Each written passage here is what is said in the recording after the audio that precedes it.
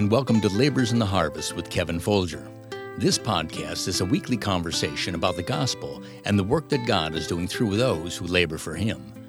Kevin Folger, your host, is a man with over 4 decades of ministry experience. For 41 years, he served on the pastoral staff of Cleveland Baptist Church in Cleveland, Ohio. He currently serves as the North America Director of Spiritual Leadership Asia, a ministry that assists those endeavoring to preach the gospel and plant Baptist churches in the 1040 window, with a particular focus on Asia. Now here's Kevin with this week's Labors in the Harvest podcast.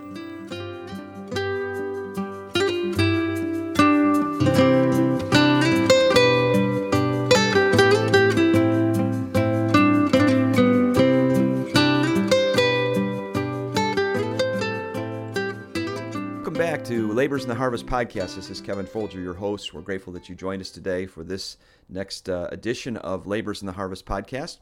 Last week, if you were with us, you may remember we were having a conversation with Dr. Charles Keene in regards to his life and ministry. Dr. Keene is a fascinating individual. We're grateful that we've had the opportunity to have a conversation with him about life and God's working in his life.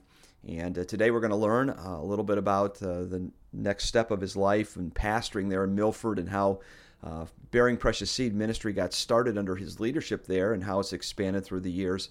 I think you'll find today's podcast very interesting. So let's sit back and let's listen to the second part of our conversation with Dr. Charles Keene on Labors in the Harvest podcast. Dr. Keene, thank you for being back with me on Labors in the Harvest podcast today. And it was a joy to talk to you last week in regards to God working in your life, your salvation, and taking you to Bible college. So we kind of finished up, and you were just finishing Bible college, and you just headed out to Milford, Ohio. So you got there in 1964, and the church was kind of in a slump. Is that correct? Yes, sir. Mm-hmm. They'd had some problems. In fact, it was a problem-ridden church, and the local pastors didn't want their preacher boys to candidate at it. Okay. I suppose that's why I got it, because I didn't know that. And they didn't have much option. I didn't either. So how long were you there before you started thinking and getting burdened for the idea of printing Bibles through a ministry called Bearing Precious Seed? I got the burden in 1973. Okay. From a man named Don Frazier, who explained to me that we need to get the Bible back under the authority of the local church and take a responsibility of producing it for God's people and quit having to go to the world to get it. And so that sounded reasonable to me. So we started printing the Bible just for our own people. Okay. And then God, Kevin, people think that I had a great vision. I really didn't have a great vision. I had a vision for us, and then God gave me a leadership to do it for somebody else. I just kind of walked through the doors as He opened them up. And of course, now it's a worldwide ministry, but it didn't start out that way, but God took it that way. Yeah. So that name, Bearing Precious Seed, is that something that was original with you? Well, no, it was original with Don Frazier. Okay. That's from Psalms 126:6, where they went forth bearing precious seed. Right. Weeping. And we adopted that name for our ministry. Out of that Bearing Precious Seed ministry, we started another ministry called First Bible International, which is what I'm now working with, which has to do with getting people their first Bible. Right. Okay. So when we start talking about Bearing Precious Seed and its infancy, you mentioned that you started printing Bibles just basically for your own people, and then it kind of expanded. So how did you start as far as just a simple printing press? How'd that work? Well, when we got the vision to do it and the burden to do it, we bought us a little press called the Multilift 1250. And it's real small. It's just one step up from a Bic, real small press. And then we've got a little bigger press to print the whole Bible on. And a good Christian man that I know that had a large print shop, I was excited about it and telling him what we was going to do. And he said, boys, you can't do that on that kind of equipment. Well, we'd already done 500. I didn't say anything to him, but anyway, and as the ministry grew, the equipment grew, and now we have 2 large presses that we just putting in a press that'll print 1 million whole Bibles a year. Really?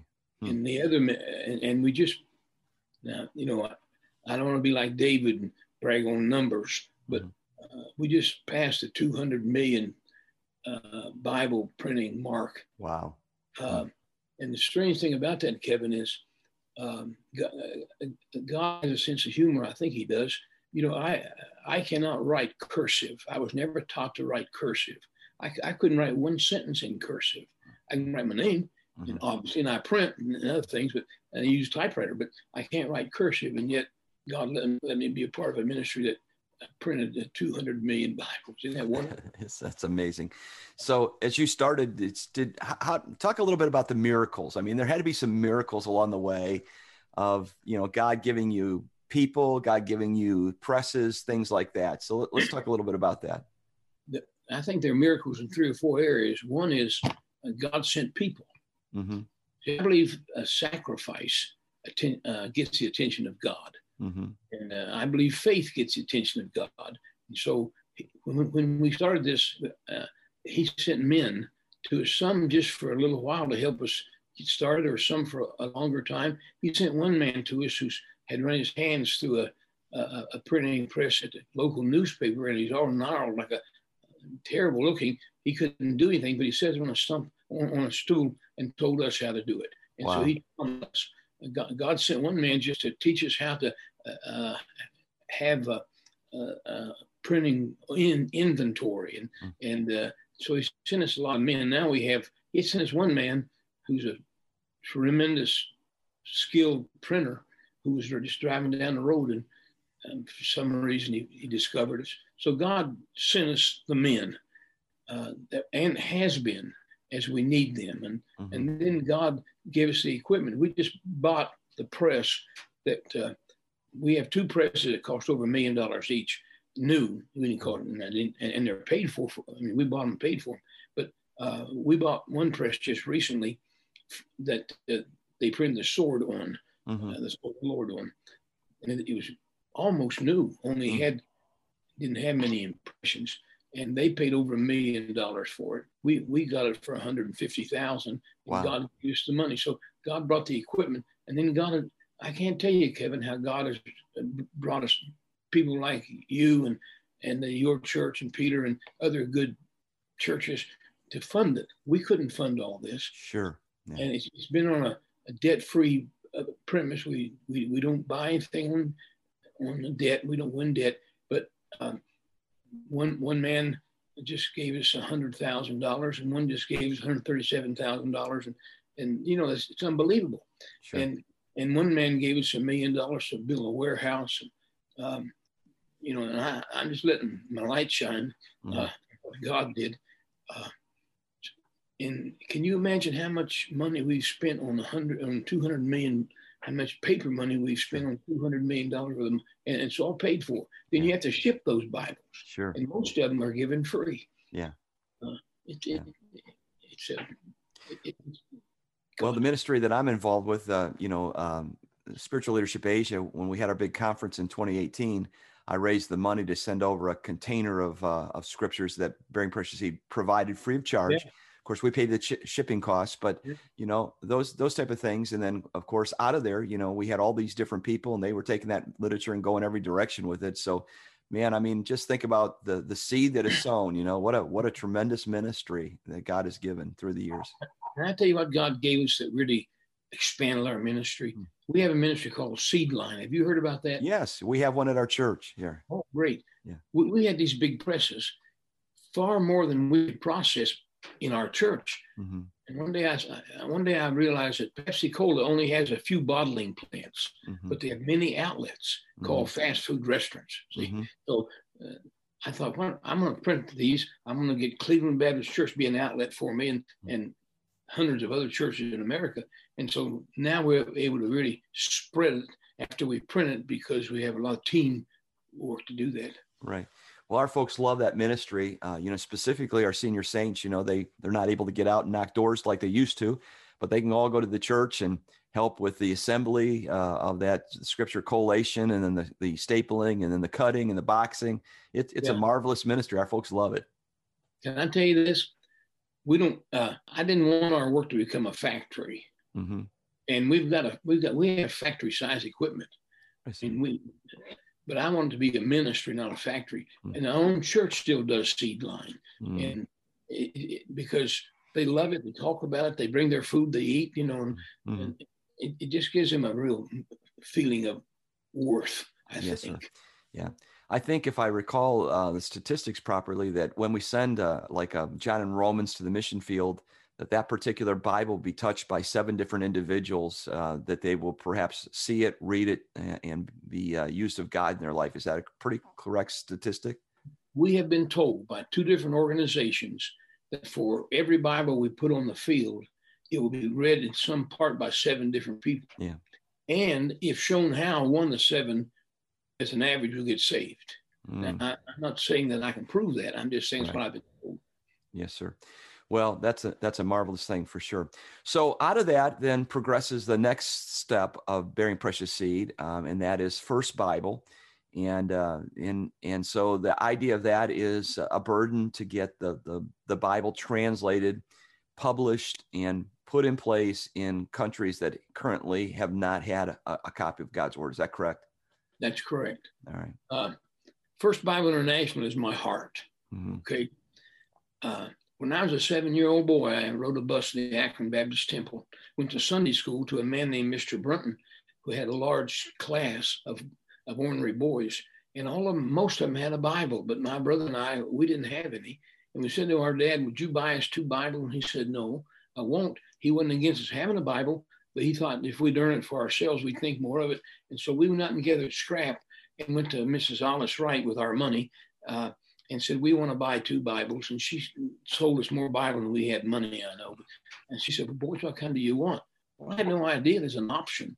Mm-hmm. And we said, "We don't know, but the guy next to us had a zipper on his, and if you have me those, we'll take 2. And so we bought our first Bibles. My grandson still has my first Bible. Wow. And so I've always had a burden for the Bible. Even when I wasn't saved, Kevin, I had a reverence for the Bible. Yeah. When God saved me, I've always had a heart. So when I found out half the world didn't have a Bible and nobody was doing anything about it, God said, "Well, a need seen, an assignment given. So why don't you do something about it?" Well, so I tried to. So make that statement again. A need seen is an assignment given. Is that what you said? Yeah, a need seen is an assignment given. You take that too far, obviously, but sure. God has a way of showing you if that assignment is for you, doesn't he? Right. Yeah, that's great. So I know that there's been another step here in the last year or 2 there at First Bible, and that is the School of Linguistics. So let's talk a little bit about that. How's that working, and how did that develop? Well, when I found out that the Bible wasn't in half the world, then I found out it's because there's no translation of it. Mm-hmm. So I thought I'll go to all these big schools and find me a translator. Now I say this kindly, but there was no school, including my own, that was training Bible translators. Mm-hmm. And so we wrestled with that for years. And finally, we started a School of Bible Translation. And Kevin, this is a bona fide postgraduate school. You have to have a bachelor's degree to get in. Right. You have to have a master's degree to teach in it. And and it's wonderful. But so we started it, and God has sent enough money. We probably have it funded for 5 years. Oh, that's wonderful. Don't tell them I said that, because they need to. But we have it funded. We were praying for. They were praying for 6 students. I was praying for 12, and I think we have 32. Wow. That's on campus, online. Yeah. It's not on campus. But there's 2 of them that are international students, and we already have about 30 applications for next year. Wow. And is it a 2-year program, or is it less than that? It's a 3 or 4 year program, depending. Okay. After you get your bachelor's degree, mm-hmm. Then we have 2 to 3 years on campus. Okay. And then we may have a 4th year on the field. Okay. Where we take them out of the classroom and put them in some foreign field with one of our missionaries. Yeah. So part of the issues that are at play sometimes in getting a Bible in a person's language is the fact that sometimes there are places that don't have a written language. So there's a process that's involved. They graduate from this school. You send, they get burdened for a particular people group, and then they have to go there, learn the language, and then put it into some kind of written form. Is that correct? And then begin the process of translating from the original languages, the Textus Receptus, into the language of the people. Yeah. Is that correct? That's exactly right. Right now, we're working in Mongolia. Mm-hmm. And, we have a translation team of 4 in Mongolia, and we have a translation office. We have two print shops, and we have 4 translators, and we are almost through the whole Bible. Wow. We believe we're translating. We believe it will be press ready in 2023. Mm. To my knowledge, I'm praying I live on to see that too, and I'm serious. But there's just that'd be the first whole Bible ever translated by a local church in fundamentalism. Wow! And part of my is that some of these places don't have something, but I'm a TR man. That's all I can tell you. Yeah, well, I got to tell you that, as I'm out and about, and one of the things I do, and I preach a message in regards to, obviously reaching the world, but part of reaching the world is reaching people that don't have a Bible. And the statistics are staggering. Only 698 people in the 698 languages in the world have an entire Bible.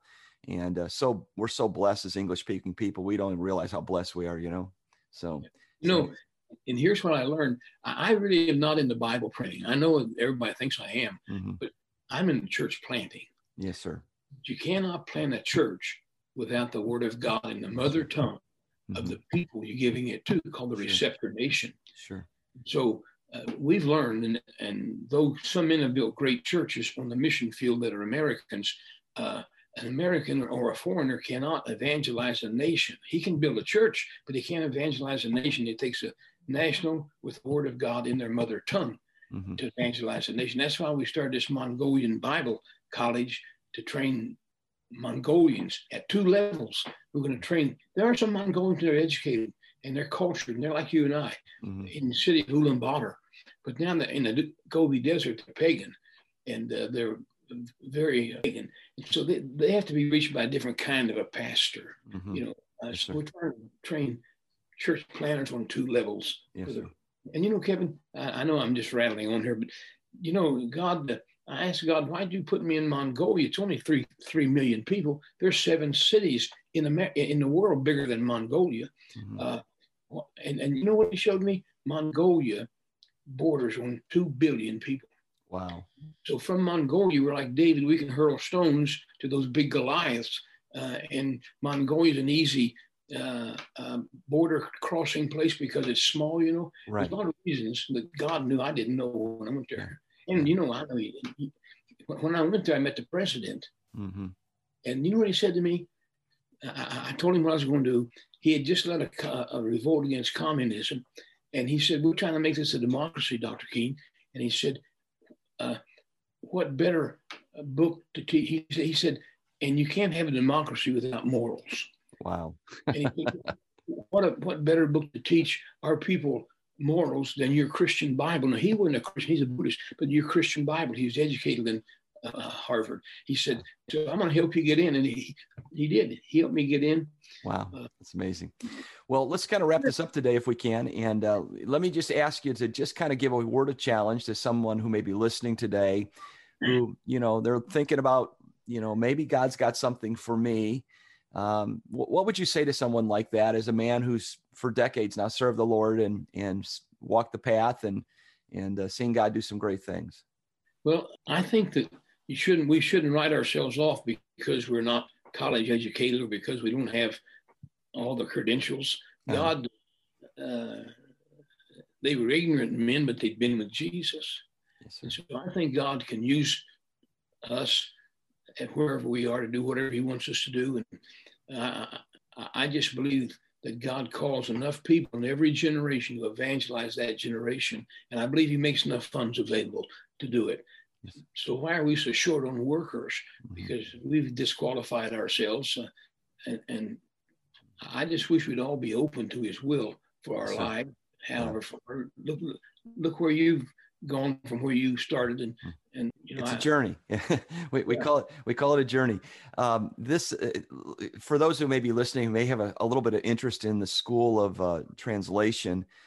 Can you just give us a little bit of how would they contact you folks there? Would they contact First Baptist Milford? We have a web page, okay. Either the church or the school, either one, and we have information we could send to them and make them aware of what we're doing, how we're doing it, why we're doing it, and I think the quality of what we're doing.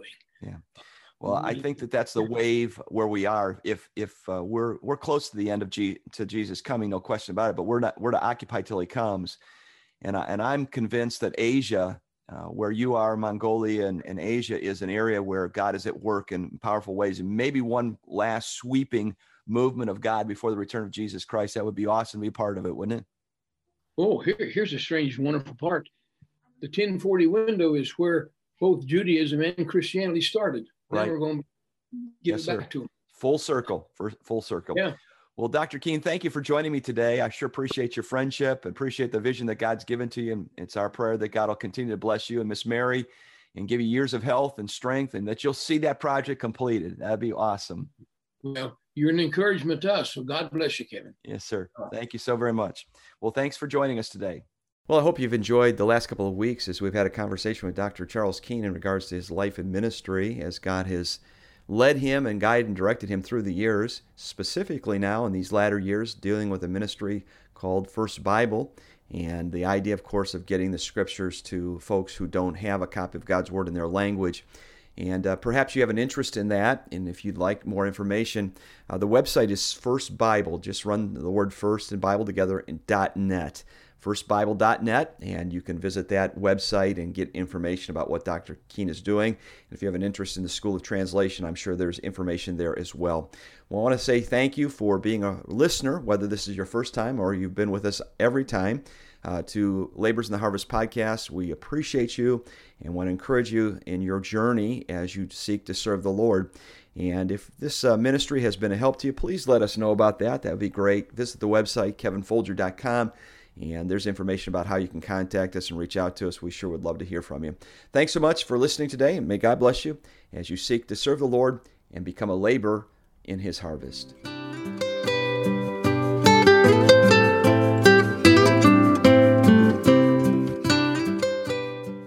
Thanks for listening. We hope that you've been encouraged by today's podcast. If you've been helped, please subscribe and share this podcast with your friends.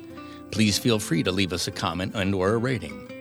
If you'd like more information about Kevin Folger, please visit his website, kevinfolger.com. We invite you to join us next time with more conversations with Kevin and his guests as they tell their story of being laborers in the harvest.